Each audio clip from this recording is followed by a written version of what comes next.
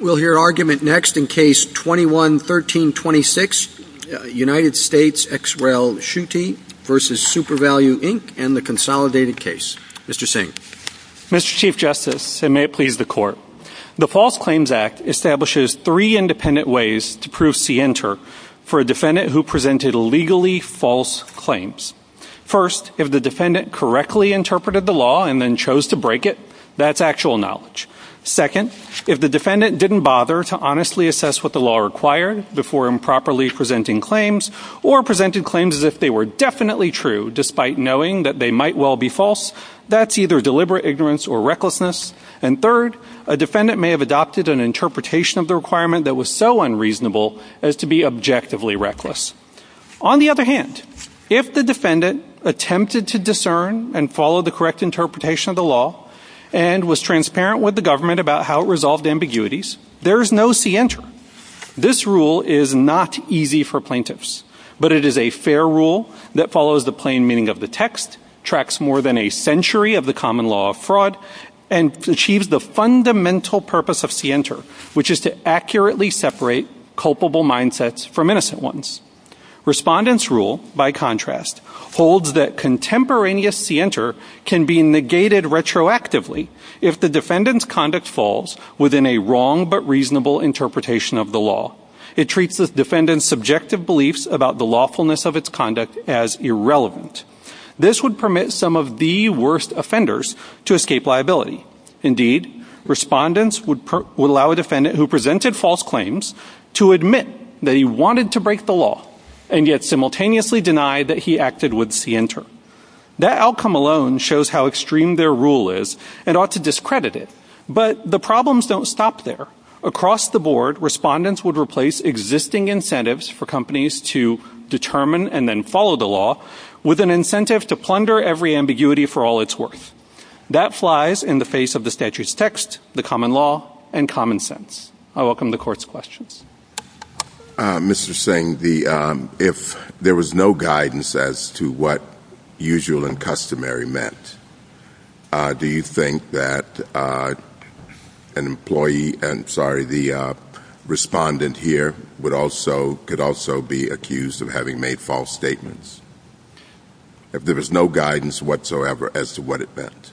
Yes, Your Honor. I do think that the words themselves have a meaning, usual and customary. What would you say it is? So I think at a very minimum, if you had to find the sort of irreducible core of it, it's the price you're normally charging to cash customers. That's how it's always been understood since it was enacted, and to a majority of the cash customers. And so if you're charging a price only to a small fraction of cash customers, I think calling it your usual and customary price has always been understood to be a false statement. What if you could show that in Nebraska, which is a part of this, you had it was read one way, but in Iowa it was read another way, and there was still no guidance, or disparate ways in different places? Sure.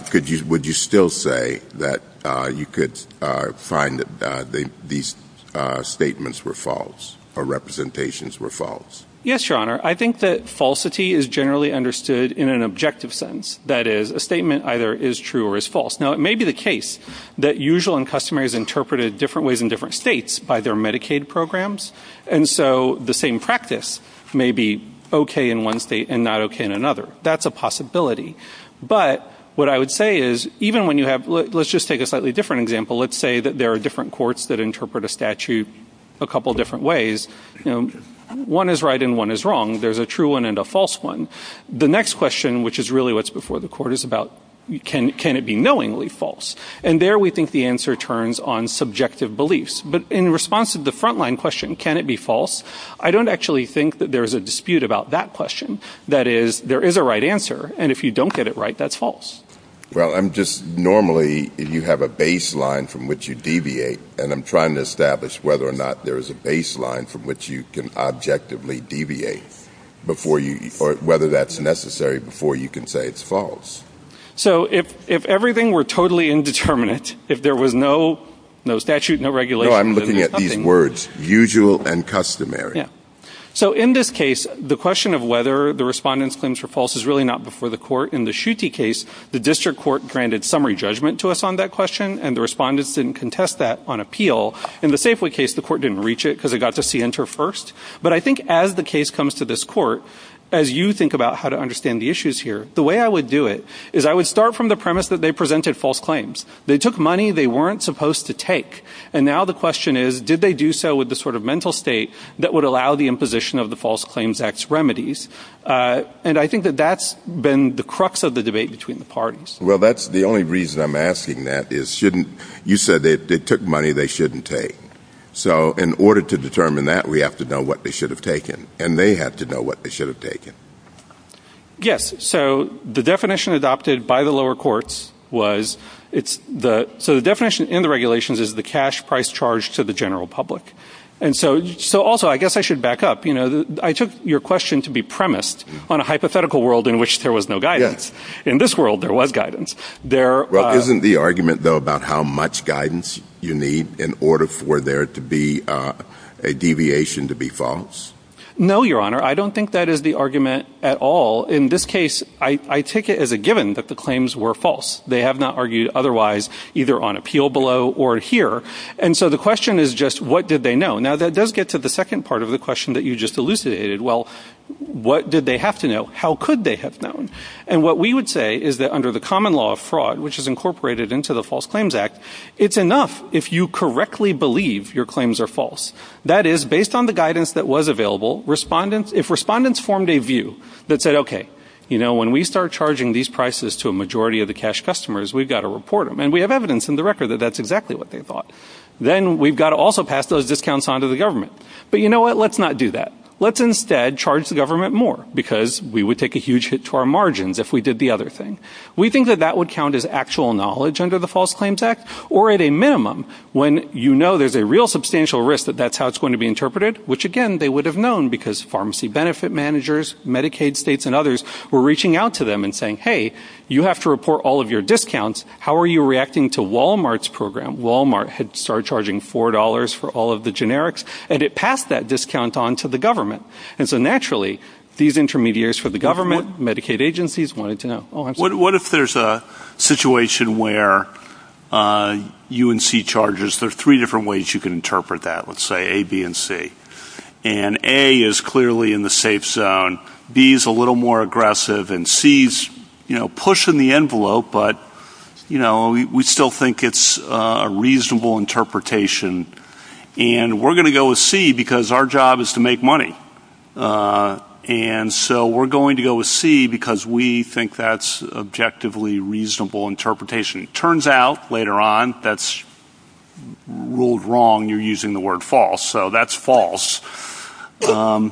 Why liability in a situation like that, or is there liability in a situation like that? There well might be. And here I just want to There well might be. Liability, yes. Even though it's objectively reasonable, that A, B, and C are all objectively reasonable? So let me work through why I think the answer is yes. In the hypothetical, I'm assuming that the company has said, we think A is the best interpretation, but B and C are also possible, and we're going to go with C. Yeah, which happens every day in the executive branch, too. We'll get to that. Sure. And so the company has chosen in this instance to abide by an interpretation of the law that it thinks is wrong or probably wrong, right? We think that is culpable. I mean, it's not the best. To be wrong or probably wrong means that it's outside the scope of a reasonable interpretation of the statute. So there, I think, is where perhaps the disagreement is. As you posited before, it's false. And so maybe I'll use that word. They've chosen to abide by an interpretation. That's a loaded term here, but go ahead with it. Sure. Yeah. But I think that that's how this statute is meant to work. That is to say, I agree with you, Your Honor, very strongly that left to their own devices, companies believe our job is to make money, and they will do the thing that will make the most money. And it would be naive to expect them to follow a different interpretation if there weren't some incentive to do so. I think Congress understood that as well when it enacted the False Claims Act. The False Claims Act is designed not to allow a company to identify every possible reasonable interpretation or every interpretation it thinks it could get a judge somewhere to pick and then choose the one that's most profitable. The False Claims Act is designed to create that economic incentive to actually follow the best interpretation. I guess I'm a little bit surprised by your answer to Justice Kavanaugh, because I thought that this case comes to us on the understanding that they thought that this interpretation was wrong. Yes, Your Honor. Not like possibly permissible, but possibly not the best one. That they thought that this interpretation was wrong. They knew it was wrong. Yes, Your Honor. That is what we've argued in this case. But I don't think liability is limited that to was that a given. And the question was, what's the effect of that? Yes, Your Honor. That's a given. And then the question is, well, does that count under the statute if you can find somebody else later to say, well, they knew it was wrong, but in fact it was objectively reasonable even though it was wrong. So that's what the case comes to us as. That's the question, right? Yes, Your Honor, that is the question. And so I guess maybe I'll split the world again into two sets of facts. One is where contemporaneously the sense is we're not doing the right thing, but it's possible, you hire the best lawyers later after you get sued and they come up with a rationalization and say, oh, but maybe it could have been reasonable. It's arguably I thought that that's the question before us. Yeah. And I'm asking about a hypothetical. That's what I was trying to do. Yeah. But, Your Honor, I would say even in the situation in which the timing is different from this case. Right. Where at the time, I'm asking, this is a hypothetical. Yeah. Okay. At the time, you have three different interpretations possible, and one's clearly safe, one's a little more aggressive, and the third's really aggressive, but you still think it's reasonable. And you go with that third one, and it's later, they don't agree later on, so it's, quote, false. And you said you're still liable even in that circumstance, and I find that, now Justice Kagan correctly says that's not this case. I just want the answer to the hypothetical so I can figure out how to think about all this. Yes, Your Honor. So I think there are circumstances in which that could be culpable. And so here's, the first one is, as I said, if the view inside the company is, this is probably wrong, we're going to do it anyway. That is... Well, I doubt, probably wrong. So you're loading the hypothetical, I think, for how attorney's office. This is aggressive. This is pushing the envelope, but we think we can defend it. It could be a stretch. It's not out of the bounds. Yeah. So one other factor we're trying to make relevant, money. Just to populate the hypothetical with a few more facts that might be relevant, the statute also includes, for example, deliberate ignorance, and that places an onus on companies when it's available to seek clarification. And so in many of these programs, there are avenues to seek clarification to say, hey, we have these three interpretations. Yeah. We think this one is good. Tell us. Counsel, I would have thought the answer to the question, if you think there's a material risk but you think it's reasonable, that's a recklessness question, and that therefore the objective inquiry that your friend on the other side is arguing for might be appropriate in those circumstances, but that your case just simply isn't that case. Yes, that's true. But I guess I would say I do agree that in the objective sense of recklessness, a reasonable interpretation can be. Right? So I'll go with that. That said, in the common law of fraud, recklessness is used also in a slightly different way, which is you are subjectively aware of a substantial risk and you choose to ignore it. And so I think that does cover this potential hypothetical as well, which is to say when you have the three interpretations, you know that one's like you might be reckless. A little out there. Yeah. You may be reckless to simply pursue it, especially if, and I want to point this out, as I said in the introduction, it's important to ask whether companies are being transparent with the government in what they do. So if you were to say to the government... Counsel, just so I understand where we're at, we're not asked to address those circumstances. We're asked to posit that there is indeed a falsity, and we're asked whether, in addition to recklessness, one might proceed under the statute, according to its plain terms, to show actual knowledge or intent to deceive. Yes, Your Honor, and that's correct. All we're asked about is the mental state here. Yes, absolutely right. Okay. And we think that mental state can be satisfied. I've never heard an attorney fighting people trying to help him. And I'm this not is trying what to. It happens all the time here. Well, it certainly happens now. Counsel, the bottom line question, I think, that we're asking is, however we define reckless, we're not being asked to define reckless today. We're being asked whether the intent of someone to make a false statement is actionable, even if later they come up with a different, an objectively reasonable argument, correct? Yes, Your Honor, that's correct. So the only issue then may be different in terms of recklessness if someone is proceeding on an understanding they had at the time and it turns out to be wrong. That's where recklessness would come in. Yes, Your Honor. And how we define that we can leave for later, right? Yeah, so objective recklessness is not really before the... So we can leave the hypothetical of the person who, at the time, thought about these different options as opposed to the person who only later came up with the legal interpretation. So I think that Because your case, as Justice Kagan pointed out, it's only the latter. Well, I suspect respondents are going to disagree about that characterization of the case and say that they have factual... Well, I agree with Justice Kagan. That's how the case came to us. Yeah. And we should decide the case as it came to us and leave for another day, I think, the question of if at the time you considered these various options. Sure. So in that mode of deciding the case, the question before you is the straightforward one of, was the Seventh Circuit correct to say subjective understanding and beliefs are irrelevant? And we think always irrelevant if the interpretation can be shown reasonable after the fact.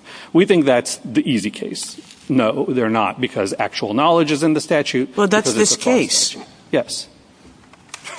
Yeah, and so you could decide, you could reverse Why going no more broadly. Why are you arguing all these hard cases? Because I asked him. I know, but your case is the easy case, isn't it? You need to tell us why it's different from the hard cases. Well, sure. And he wants to win the hard case here, too, but you don't need to. Well, that's correct, Your Honor. And so you're right that I don't need to win the hard case. I was trying to address the hypothetical on its own terms. But, of course, we believe this case is quite different. At the time, the respondents had ample evidence in terms of guidance from the government, guidance from their own attorneys, industry consensus, that if you were offering 80% of your sales for a certain drug at a particular price, 80% of the cash sales at a particular price, that also had to be the usual and customary. Well, that sounds like you're arguing that it wasn't a reasonable interpretation. I find it easier to apply these scienter requirements to facts than to law. So let me give you this hypothetical. The law could mean X or it could mean Y. And an entity that ends up being the defendant in a False Claims Act case says we think there's a 49% chance the courts will say it's X, which is good for us, and a 51% chance that they will say that it's Y, which is bad for us. And therefore, we think it really means X. Really means Y, the unfavorable interpretation. But there's a 49% chance that the court will adopt the more favorable interpretation. Would there be liability there? Because they turn out to be accurate. The court says, this is a tough question. We think it's 51% for Y, 49% for X, therefore we're going with Y. Yeah, so again, this is one of these hypothetical hard cases that isn't this case, but I'll try to tilt it and see how it goes. We do take these cases to decide legal questions and not just to decide the particular cases. Yes, and so again, I believe that if the company affirmatively believes we are probably wrong in our interpretation and yet presents a claim with no qualifications, no transparency about the ambiguity, but does so in a way that the government couldn't tell from the face of the claim that they're following interpretation X and not Y, right? Then, that's either actual knowledge or recklessness, we think. And it could be deliberate ignorance if there are avenues for clarification that they did not seek. We think that's certainly a possible frame for liability. And let me just offer you, and I know I'm over my time, so I can also come back to it. Briefly? Sure. I actually think it's not harder to do this for law than for facts. You could posit a situation in which the facts are really, really hard to determine. Let's say it was based on whether a majority of your sales happened. And there was a computer virus. You lost a lot of your data. But an employee says internally, I'm pretty sure that more than half of our sales were at this price. I can't be 100% sure. I'm pretty sure. And then you submit the claim as if that weren't true. Again, I think that the Sienter standard works the same way for facts and law. Thank you. Counsel, when you allege fraudulent or filing of false claims, is that something you have to allege with particularity? Yes, Your Honor. Okay. Justice Thomas? Justice Alito? Does this difference matter mostly for purposes of summary judgment. How many cases are going to be disposed of at summary judgment? Does it matter so much if the case gets beyond summary judgment? So I think it certainly could. In this case, if you rule in our favor, this case will go forward to a trial. And to be clear, I don't think we can move for summary judgment and win right now. I think the respondents will put up a fight at trial. And could they win? Sure. And so, yeah, I do think the rule matters beyond, because I do think, and this goes to some degree to the question of why we get into the harder hypotheticals, is because in certain cases there's going to be questions that need to be resolved. So, yeah, I do think it matters beyond summary judgment. Well, there could be a case where an interpretation of the law is really objectively reasonable. It's very, very reasonable. But there's some evidence, some email or something to suggest that the company thought it was not right. So in that case, that may have to go past summary judgment, right? It may be, without understanding the factual record in more detail, I couldn't say, but, generally speaking, the existence of one email somewhere in the company is not necessarily going to be enough to defeat summary judgment. I would refer the court back to this court's decision in Omnicare gave an example of a CEO who says, we believe our conduct is lawful. And the premise was, well, that would be misleading if you hadn't consulted a lawyer, if you honestly didn't think your conduct was lawful. On the other hand, if, 7 lawyers told you it was lawful and one junior lawyer said, oh, maybe it's not lawful, that wouldn't be enough to make it misleading. So it's going to be fact intensive. But yes, there are situations where I think at the margins this could matter.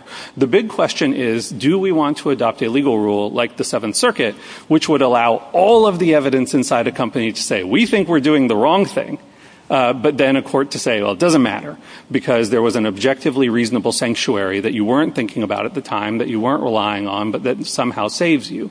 And quite similar to what this court did in Halo Electronics, we think that's an unreasonable application of any scienter rule. Right, thank you. Justice Sotomayor? Justice Kagan? Justice Gorsuch? Justice Kavanaugh? Two things. One, in response to Justice Alito, he asked a hypothetical, we think we're going to lose 51-49, and you changed that into we are probably wrong.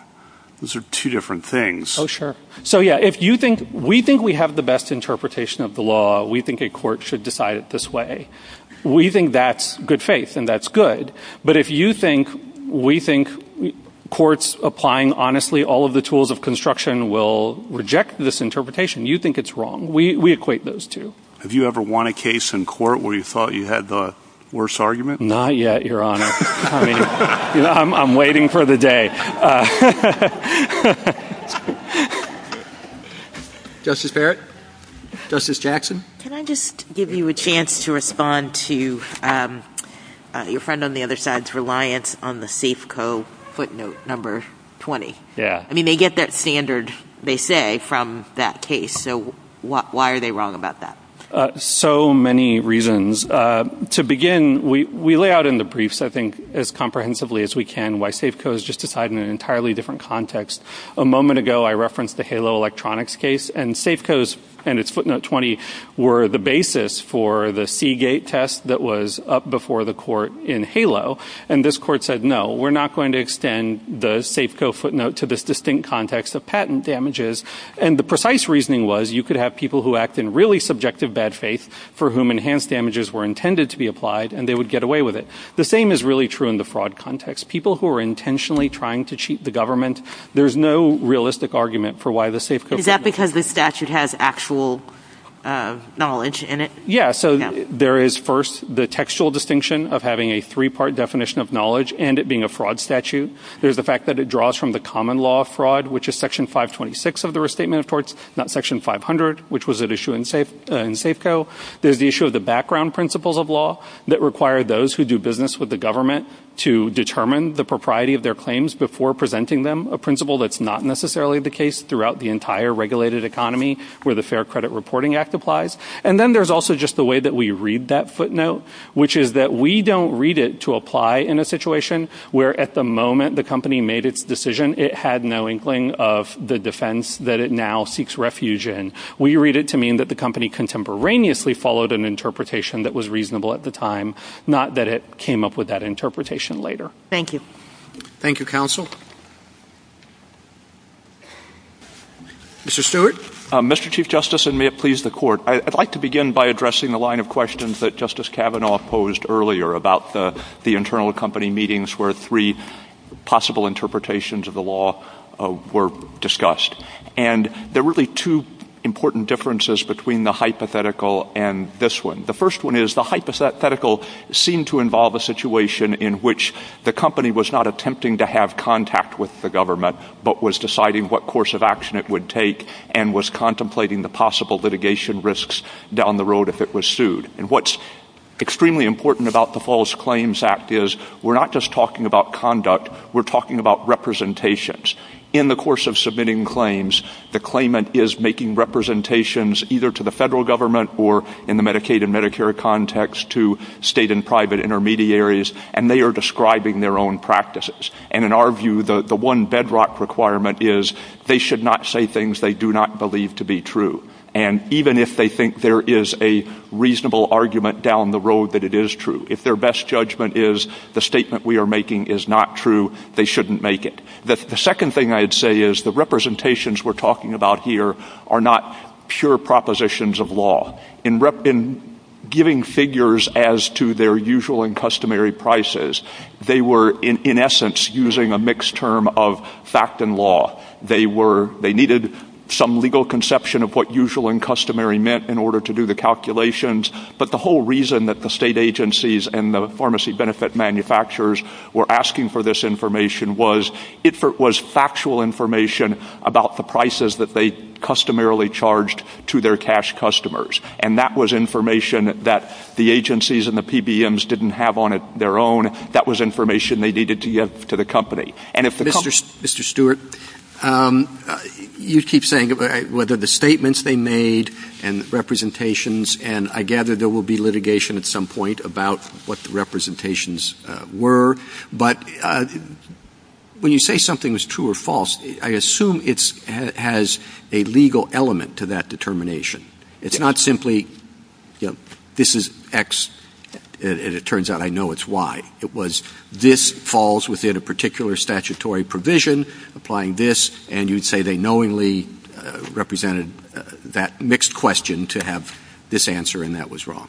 That's correct. Now, if they had laid it out, if they had shown their work, as it were, and they had said, our retail price is $20, 80% of our cash customers pay $4 to this drug, but our understanding of the term usual and customary is that it refers to the retail price, and therefore we're claiming $20. If they had done all of that, there wouldn't have been anything deceitful, and there wouldn't have been any real danger that the state agencies and the pharmacy benefit manufacturers would be deceived. They'd have the right facts, and they could decide for themselves what the correct view of the law is. I appreciate that, but on the other hand, in terms of showing their work, they're dealing with the government in a way in which the government says is going to affect their profits and everything, and I don't know if they have to show the work if it is 5149.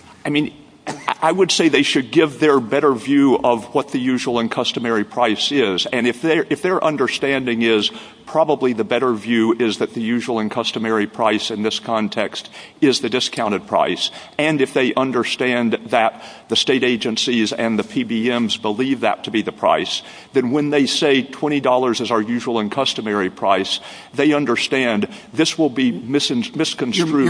You're making it too easy for yourself. That this is probably true. Let's do it in the 5149. Do they have to say to you that we think it's 5149, or can they decide we're going to go with the 49? Because it's not 5149. It's here are the arguments for one, here are the arguments for other, and then you weigh the arguments.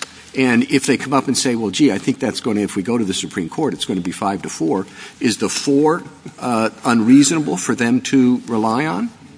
Again, if they were laying out their work, we're not saying it would be unreasonable for them to assert the more aggressive view of the law, having apprised the counterparty of the facts. But if they are creating the obvious danger that the counterparty will be misled and will think the representation that $20 is your usual and customary price is a representation that most cash customers pay that, then the intermediary or the pharmacy benefit manufacturer or the state agency will have been misled as to an important point of fact. Mr. Singh referred to Omnicare and the hypothetical statement, we believe that our company's practices are lawful. And the court said in some circumstances that would imply that you've done some investigation. But the most basic thing you are conveying is that is actually our subjectively held belief. And the court in Omnicare said if you said that and you didn't actually believe it was true, you would be lying, and you would presumably know you were lying. I'm sorry. Mr. Stewart, your law fact distinction is helpful for me.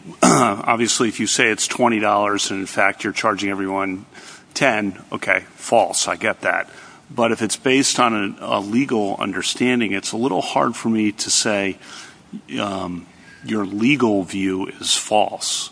Your view of the law is false. Normally we'd say your view of the law is incorrect, or your view of the law is so incorrect as to be completely unreasonable.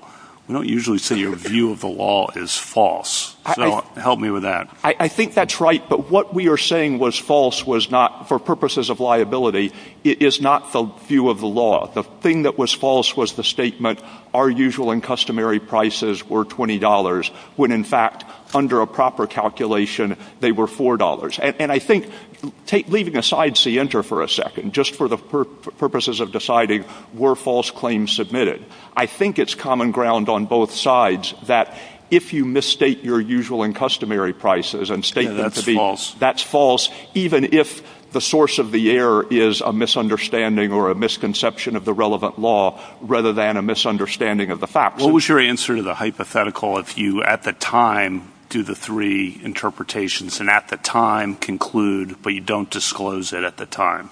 You go with the most aggressive one at the time, but you don't disclose it and you just list 20.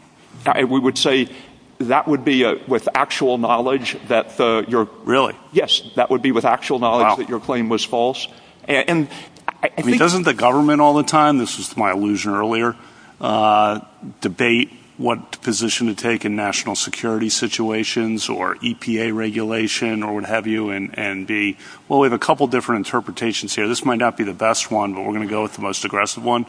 That never happens in the federal government? I think it happens, and I think it happens in private practice. And I'm really focusing on the fact that we're not just talking about what you do and whether you can be held liable for after the fact for penalized for doing it in bad faith. We're talking about things you say. And the court, for instance, last year dealt with this problem in Unicolors, where it was dealing with a Copyright Act provision. Well, the federal government would say it to a court. The federal government might adopt a legal interpretation for various views that some people in the federal government don't think is the best, but they still think it's reasonable. And again, we would say... And represent that to a court. Is that fraud on the court? No, it's not fraud on the court, because I think there is an understanding that filing a legal document doesn't constitute an implied representation that either the client or the lawyer subjectively believes that this view of the law is correct. Mr. Stewart, I guess I'm more confused after your presentation than I was before.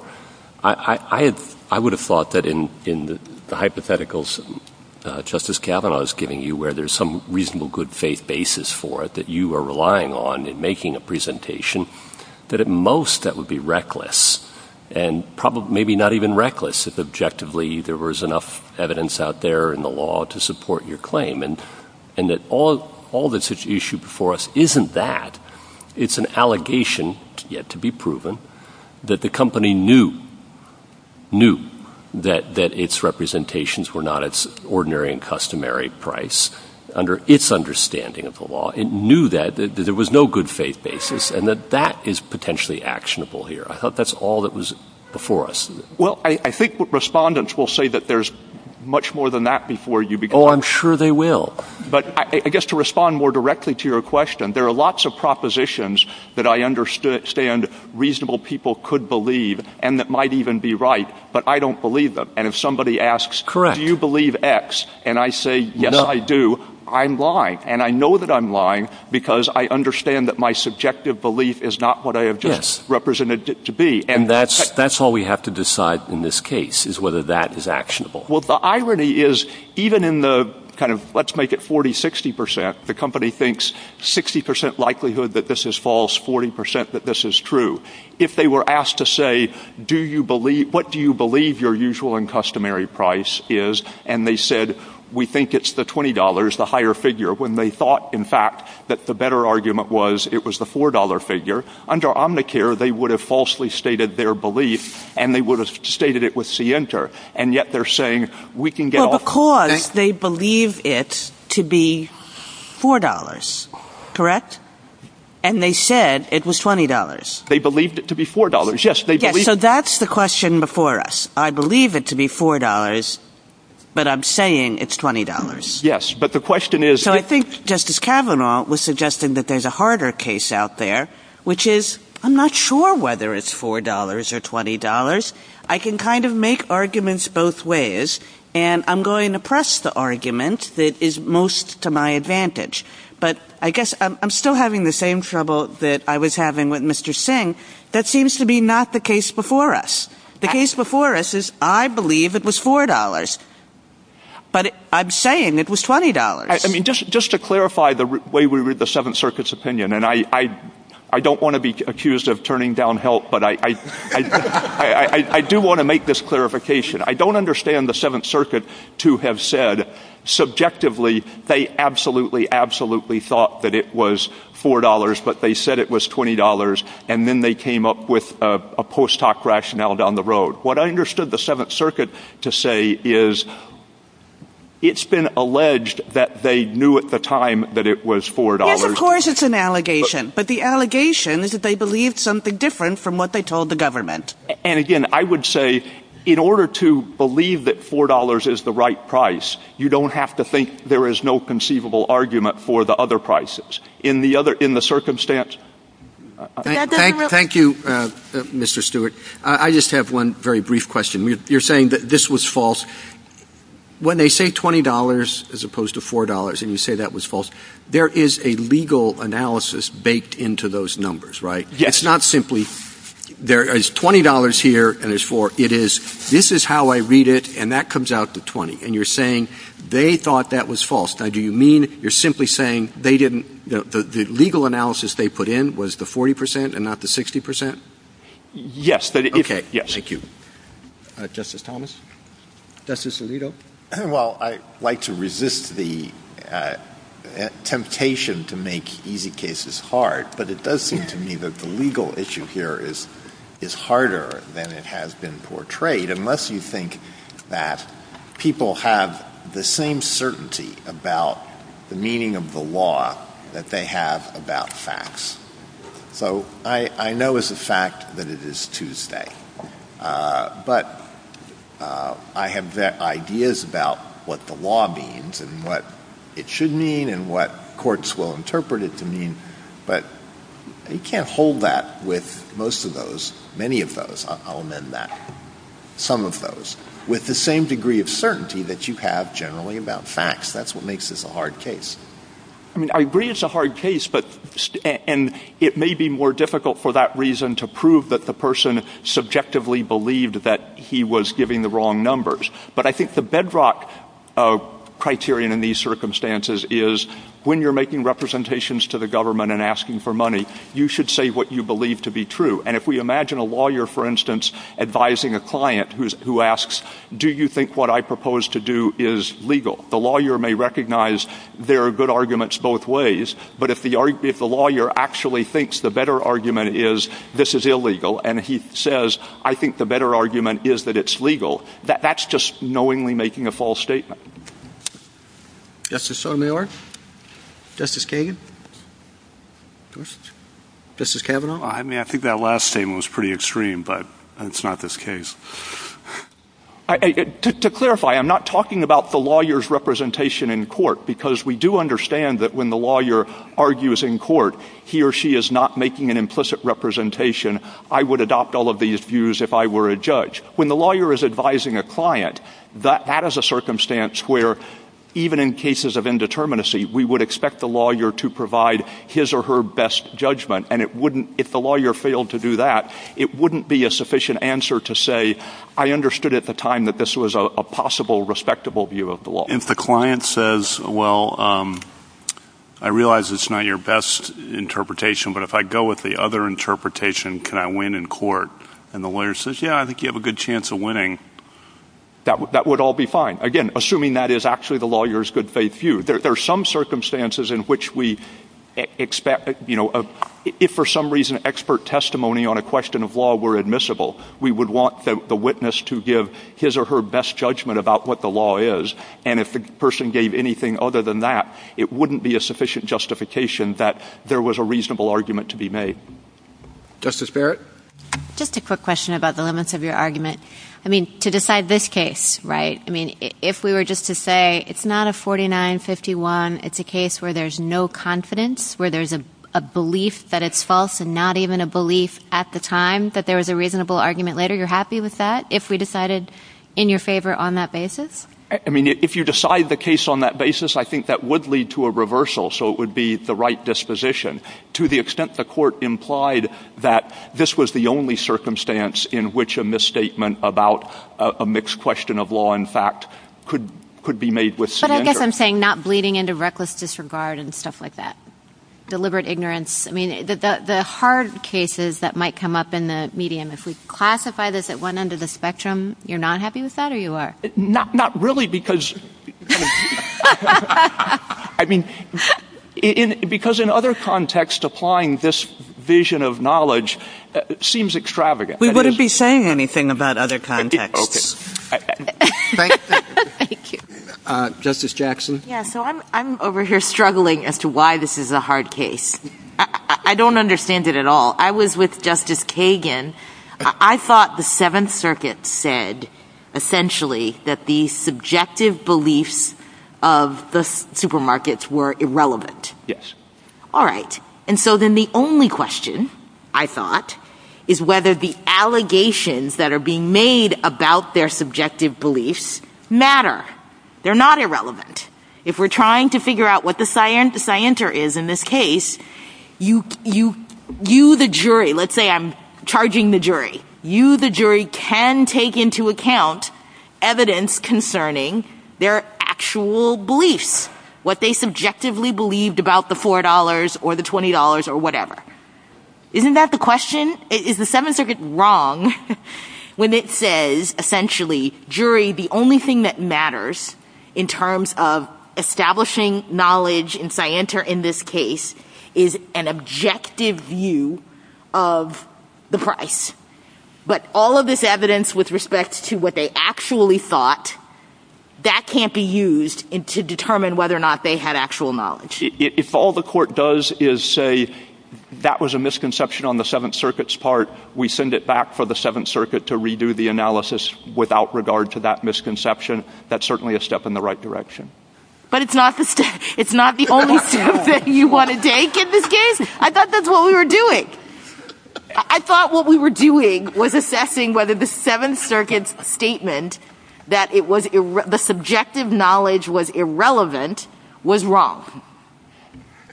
Obviously, we would prefer, from the standpoint of somebody who's not just working on this case, but who represents the government that is litigating False Claims Act cases across the board, we would prefer greater clarification about what the rules are in the hypothetical case where the allegation is, yes, at the time you acted, you considered the possibility of this interpretation. You just thought it was wrong and said it anyway. We would prefer to have it clarified that that's actual knowledge as well. But what you propose is certainly, as I say, a step in the right direction.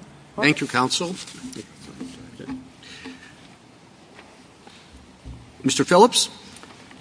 Thank you, Mr. Chief Justice, and may it please the Court. I think I want to start by trying to make this a hard case. Justice Kagan, I don't think this is just a case about post hoc lawyer rationalization. That was HALO. There's no question. Those were the facts in HALO. In this case, I think you have to go back to 2005 when usual and customary had been in place for many years. Walmart adopts a pricing mechanism where it discounts deeply and across the board for all generics. And the question is, what do the rest of the pharmaceutical business do in that context? And it does it, Justice Thomas, against the backdrop that there is no usual and customary guidance. There is nothing from the federal government that tells you what the right answer is. And there are lots of different states that take lots of different positions. There's lots in the record in this case that says that the interpretation adopted by my clients was absolutely correct. Those discounts didn't count. And the reason why I don't think you can look at this as a post hoc justification for what they did is at the time, my clients who actually directly matched the Walmart scheme and said, okay, $4 flat discount across the board, that's exactly what they charged as the usual and customary number. But when they didn't adopt that approach, when they stuck with the individual matching programs, or when they adopted membership programs that had some discounts and non-some discounts in certain circumstances, in their view, their ordinary price to the customer, the person who walks in the door, rings on the bell of the pharmacist, and says, I want a prescription for Crestar. What's the price that I have to pay for it? I have my wallet here ready to pay cash, and the number's $10. And that's the number that they would report as the usual, and customary. And they did that on the basis that is a reasonable approach, that is an objectively reasonable decision, and that there is nothing, not even remotely, in the category of definitive guidance, authoritative guidance from any agency of the federal government, and certainly not from any court. Indeed, all of the courts that have decided that issue until Garvey in the Seventh Circuit in 2016 had held that this was perfectly okay. And put it into context, right? These are prices that were offered and audited in one instance 12,000 times over a decade. Not once anybody complained about whether or not these were usual and customary and an acceptable price. Mr. Phillips, it sounds to me like an excellent jury argument. No, but and just a second, and maybe even a good summary judgment argument that my client had no reckless disregard, deliberate indifference, or knowledge of the falsity of the information I was supplying the government. But I think the question before us is a narrow one, and that is, did the Seventh Circuit err when it said that the only evidence that could be admitted against your client was objective proof? And I think the statute makes that argument pretty hard, that knowing and deliberate indifference require subjective proof of internal knowledge and actual knowledge. And so that the law makes that an available course to meet the case for a plaintiff. Whether they can do so here, I know not. And you may have a very good argument. But why wouldn't we reverse the Seventh Circuit on the narrow question presented because they failed to account for the fact that the statute has some mens rea attached to it? I think the court's going to at least have to deal with Safeco and the statement in Safeco that it would defy history and current thinking to treat a defendant who merely adopts one such reasonable interpretation as a knowing and reckless violator. Congress could not have intended such a result for those who followed an interpretation that could reasonably have found support in the courts. And and that subjective evidence is not relevant. And that's all the Seventh Circuit did. Now, obviously, there's a whole discussion and a debate between the majority and the dissent on the issue of, does that mean post hoc rationalization, et cetera. I don't think the court has to decide that issue in this case. I think in this case what the court has to recognize is that we deal in a situation where there's no guidance. We have an inherently ambiguous term. We used what was, by all accounts, and is undisputed before this court, an absolutely objectively reasonable interpretation. So the number we gave was based on an objectively reasonable interpretation. And therefore, members of the jury, you should not infer knowledge? It should never get to the jury. And that's the whole point of this, because if you adopt the opposite rule, Justice Gorsuch, then you won the same position the United States took in Safeco, right? You guarantee that in every single case, you have to waive the privilege for the attorney-client relationship. You're going to have to scrutinize what happened. What was the defense? I can easily imagine a case, Mr. Phillips, in which there's all kinds of internal communications, not among lawyers, but among business people saying, we know this isn't our usual and customary price under any reasonable definition, but we're going to do it anyway, okay? And for reasons that turn out later with subsequent guidance, it might be objectively reasonable, if mistaken, but they knew. And that would be fraud in a normal circumstance, and I don't know why it wouldn't be here. Because that's not this case. I don't have any I don't frankly have any problem with that case. But the case we are... So you think...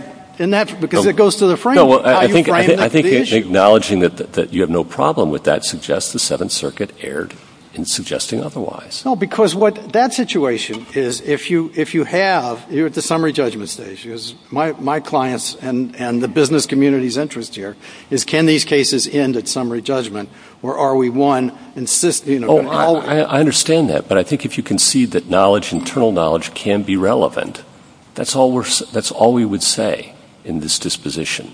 We would not take away any of your defenses on knowledge or deliberate indifference based on the facts. I mean, I think it goes to the objective reasonableness of the ultimate determination. Sure. And the fact they go that to knowledge too.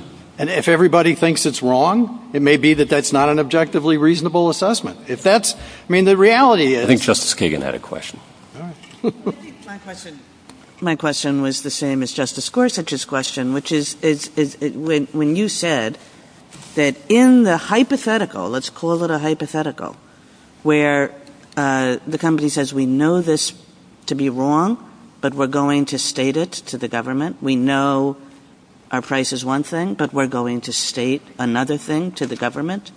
If you say, well, yeah, you have no problem with that, well, the Seventh Circuit did have a problem with that. The Seventh Circuit thought that as long as you could find somebody later that said that what you said was objectively reasonable, it didn't matter that you believed it to be entirely wrong. Except there's undeniably discussion in the Seventh Circuit's opinion and a debate between the majority and the dissent on what to do in connection with post hoc rationalization situations. But that was not the basis for the district court's rulings in this case, which come off of Safeco, which are based on, was the action taken objectively reasonable under the law at the time it was taken, or was there some evidence, was there evidence that would lead them away from that interpretation? And on that understanding of that's the basis why, when you're dealing with a case like this, the downside of saying we're going to ignore whether the actions taken were objectively reasonable, we're always going to allow subjective intent, guarantees, again, as the Solicitor General said in Safeco, you're going to have to waive the attorney-client privilege in every single case. That seems to me not something Congress would have wanted to. We should have to put it in the context of the scheme, right? We're talking about a punitive scheme where the definition of usual and customary is completely unknowable, candidly, at least in the time that during this litigation. There were no determinations as to what's usual and customary, and that notice requires scienter to be interpreted in an aggressive and protective way for the defendants in order to avoid what would otherwise be a due process problem. Mr. Phillips, can I read you two sentences from the Seventh Circuit's opinion, and can you tell me whether they are right or wrong? Ultimately, the crucial point is that the court, meaning the Supreme Court, has articulated a standard for acts committed knowingly or with reckless disregard that excludes subjective intent. In the absence of textual indicia in the FCA supporting that subjective intent matters here, we apply Supreme Court precedent to interpret the same common law terms addressed in Safeco. In other words, we believe, says the Seventh Circuit, that based on Supreme Court precedent, subjective intent does not matter for the standard for acts committed knowingly or with reckless disregard. Do you agree with that statement? Yes, that's what Safeco says. All right. So if we disagree, if we think Safeco doesn't say that or Safeco doesn't apply here or subjective intent can matter with respect to actual knowledge in the FCA or the other definitions, what result? Do you lose? No, because it still seems to me that you can take subjective and you can take all of the employee emails into account. Those are non-privileged documents. They're in the record. They were in front of the district court. And at the end of the day, the right answer to this case is that our clients followed an undeniably, objectively reasonable approach in what they did, that there was no guidance, that the federal government steadfastly refused to provide any guidance that would have assisted us in how to deal with this problem. And here we are, 15 years after the fact, and being exposed to treble damages, to literally thousands of individual claims in circumstances where we had no notice that that could happen. So your standard is objective intent. Yes, Your Honor. Is the only thing that is relevant to the assessment of knowledge or recklessness. Yes. I think in deciding whether what we said was what we did was objective or not, whether we didn't believe it may say something about objectivity, but it's not an examination into their specific understanding. It has to be, unless you're going to make it open season on every federal government contractor. And those contractors have all told you the problem here. And the amicus briefs couldn't be clearer. Both the Chamber and the Dreeben brief tell you, first of all, this is enormously expensive enterprise, and that when entities acting in an objectively reasonable fashion and without the benefit of guidance from the government as to what is permitted. Objectively reasonable, but subjectively unreasonable in the sense that they are making a statement that they know to be untrue, at least as alleged. You say that's irrelevant. I mean, the problem with that is, I guess maybe it's an epistemological issue, but I think the way the way the common law normally has treated questions of law is that those are not things that are knowable. I think that was one of the questions that Justice Alito was alluding to, is that typically you don't know that. All you're doing is giving an opinion in a circumstance. I understand you, but it's sort of like you're fighting the hypothetical. I just want to know the sentence that says excluding subjective intent is what we have to do to evaluate knowledge. You say it doesn't matter. Subjective intent to evaluate actual knowledge for the purpose of the FCA. Right, because actual knowledge requires a determination. It has to be based on an objectively reasonable assessment, given the and based on whether or not there's guidance that exists under those circumstances. Because if you don't take that position, if you go in the opposite direction, the downside is great, because this is an extraordinarily punitive provision, and the court, in Safeco recognized as much. And I haven't heard the other side. My friend says that Safeco is a more narrow position, but this court has pretty consistently held in dealing with the False Claims Act that it's not designed simply as a regulatory enforcement tool. That is exactly how it's being used here. The statute says what it says. And don't you think it's a little odd to read a statute that reads like this, to say that subjectivity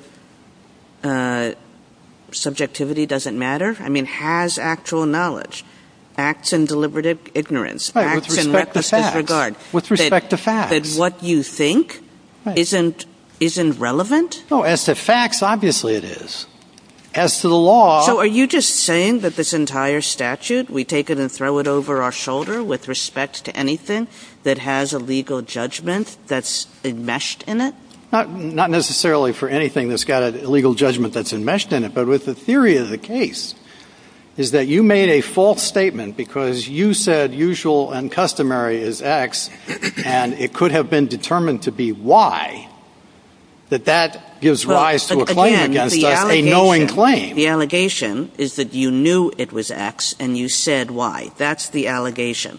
And as I understood what you just said, is that because there's a legal judgment subsumed in what you knew and what somebody later thought was objectively reasonable or not, that we shouldn't read this language in the same way we would ordinarily read this language, as being a measure of subjectivity.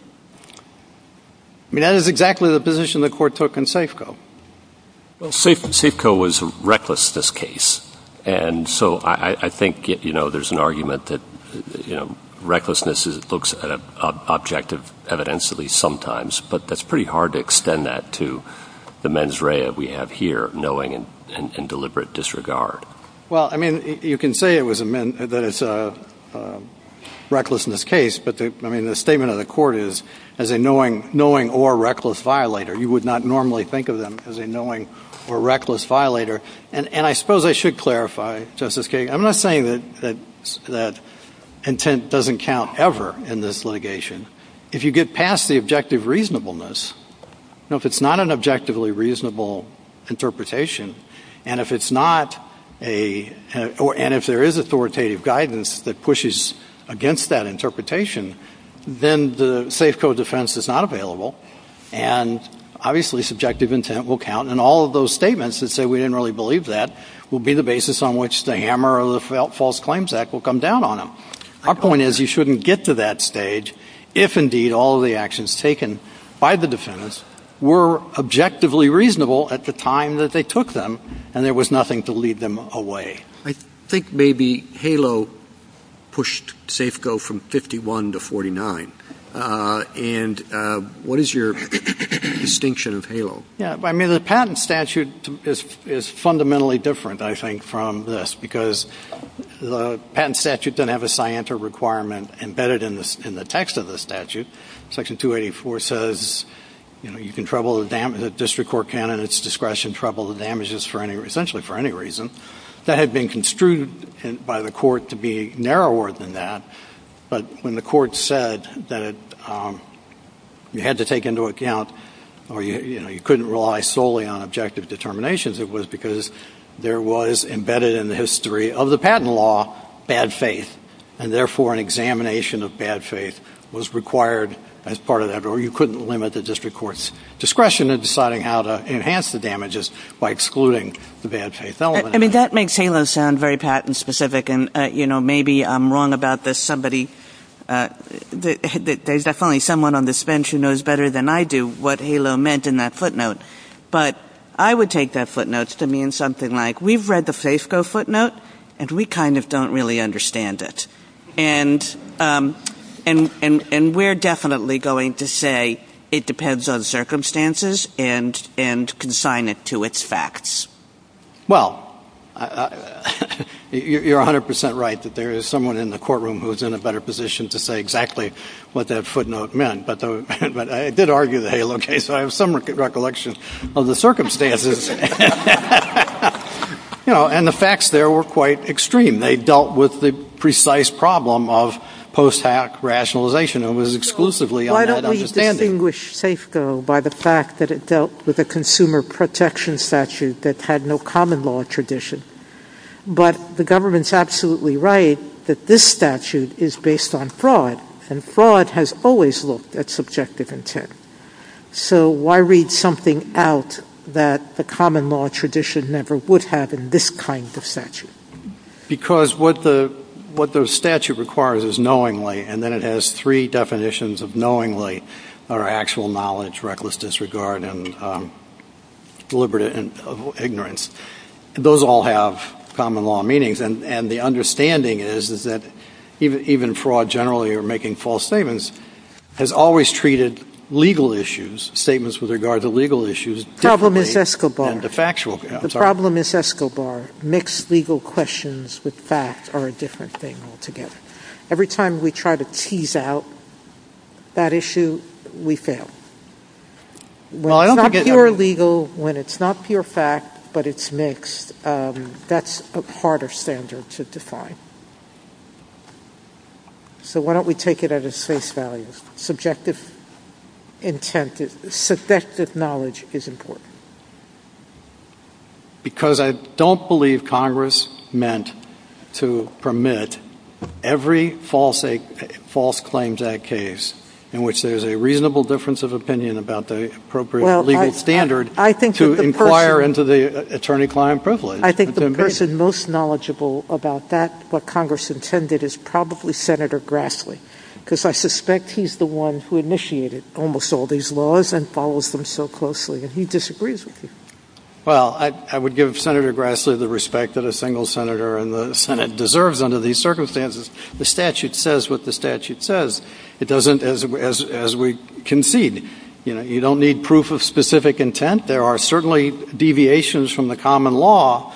But the common law historically treated the questions of interpreting the law differently than it treated questions of fact.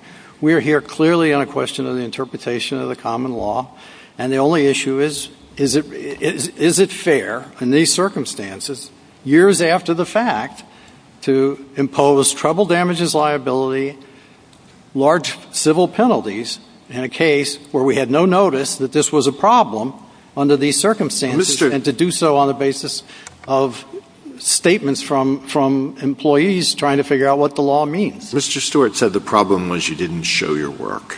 Did you have an opportunity to show your work? Well, we were audited 12,000 times, which means that there were probably more than a few opportunities for somebody to ask us and in fact, to show our work. And as the record clearly shows, the vast majority of the pharmacy benefit managers' view of the world was these kinds of discounts don't count.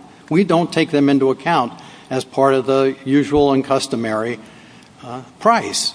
And therefore, it is at least passing strange to come in here now 10, 15 years later where the party on the other side who had a financial interest, candidly, in taking the other position on that issue, pretty consistently and across the board said, no, that's fine. We understand that. Discounts don't count. The General Accounting Office said the price, in setting the price, discounts don't count. CMS recognized discounts don't count. You get all of those statements from the federal government as to how you're supposed to proceed. There are no state governments involved in this case who told us that Medicaid doesn't take into, if you discount, you have to discount in full. I mean, that could have been a position. If the federal government wants to take that position, there's a way to do it. It adopts a rule. It tells everybody what the standard is, and then you're on notice, and there's no question. If they had said that any discount then becomes the baseline for all that's usual and customary, is any baseline on any drug under any circumstances, I mean, we might challenge that rule as being inconsistent with the concept of usual and customary or just an unreasonable interpretation of the law, but at least if we went forward after that and ignored it, we would have been put on notice. Our position would obviously not be, it would either be viewed as objectively unreasonable or we had been given guidance that said to us, don't go in that direction. So in response specifically, Justice Alito, I think, part of it, I mean, we clearly had the opportunity or there were opportunities for information to be exchanged. The government's view of the world is that we're supposed to come in and identify problems. And I'd go back to Dreeben's brief, which says you can try till the ends of the day to get the federal government to clarify for you issues about which they have discretion, and they will as consistently decline to do that as is possible, allowing themselves a much broader opportunity for enforcement discretion. I mean, remember, this is a case where the government looked at this for 5 years, didn't intervene, seemed to be, didn't take any actions with respect to any of this ever, and then it shows up here now and says the issue is whether or not, how to take this into account. The court ought to review it under these circumstances. This is not just about this case. This is a problem that the False Claims Act is going to present to the entire business community in ways that I think are inappropriate. Justice Thomas? Just so I understand you, Mr. Phillips, you're saying if there had been a rule, and I'm just giving an example, that the price is 4 and you charged 5, that would be a false. That'd be a false claim, yes, Your Honor. But you're saying that no one gave you guidance on usual and customary, and that you arrived at a price that was above your discount price, and that cannot be false. Right. That choice was under the circumstances objectively reasonable, given the language usual and customary and the way that it was generally interpreted by contracting parties on the other side and by state and federal agencies. Justice Alito? Justice Sotomayor? Justice King? Justice Gorsuch? Justice Kavanaugh? Just one question. Not saying this is going to happen, but if you lose this case, you've talked about the business community. It strikes me that it's a much narrower loss if it's the post hoc theory and like a full-out disaster, if it's the theory, the broader theory that even if you've considered it at the time and you guess wrong legally, you can be held liable for the treble damages. Do you agree with that? Do you understand what I'm referring to? No, with yeah, the post hoc of course. I mean, look, if it is a full defense under, they call it the Safeco defense, even if it is modified by Safeco, that says that as long as the parties had a reasonable, took a position that was reasonable under the circumstances, you cannot come in and waive something after the fact and save you if you otherwise didn't have anything that would, that where your intent was up in the air. Yeah, I mean, that would obviously be more important for the business community than less damaging to the business community than the alternative. Thank you. Justice Barrett? Justice Jackson? Thank you, counsel. Mr. Singh?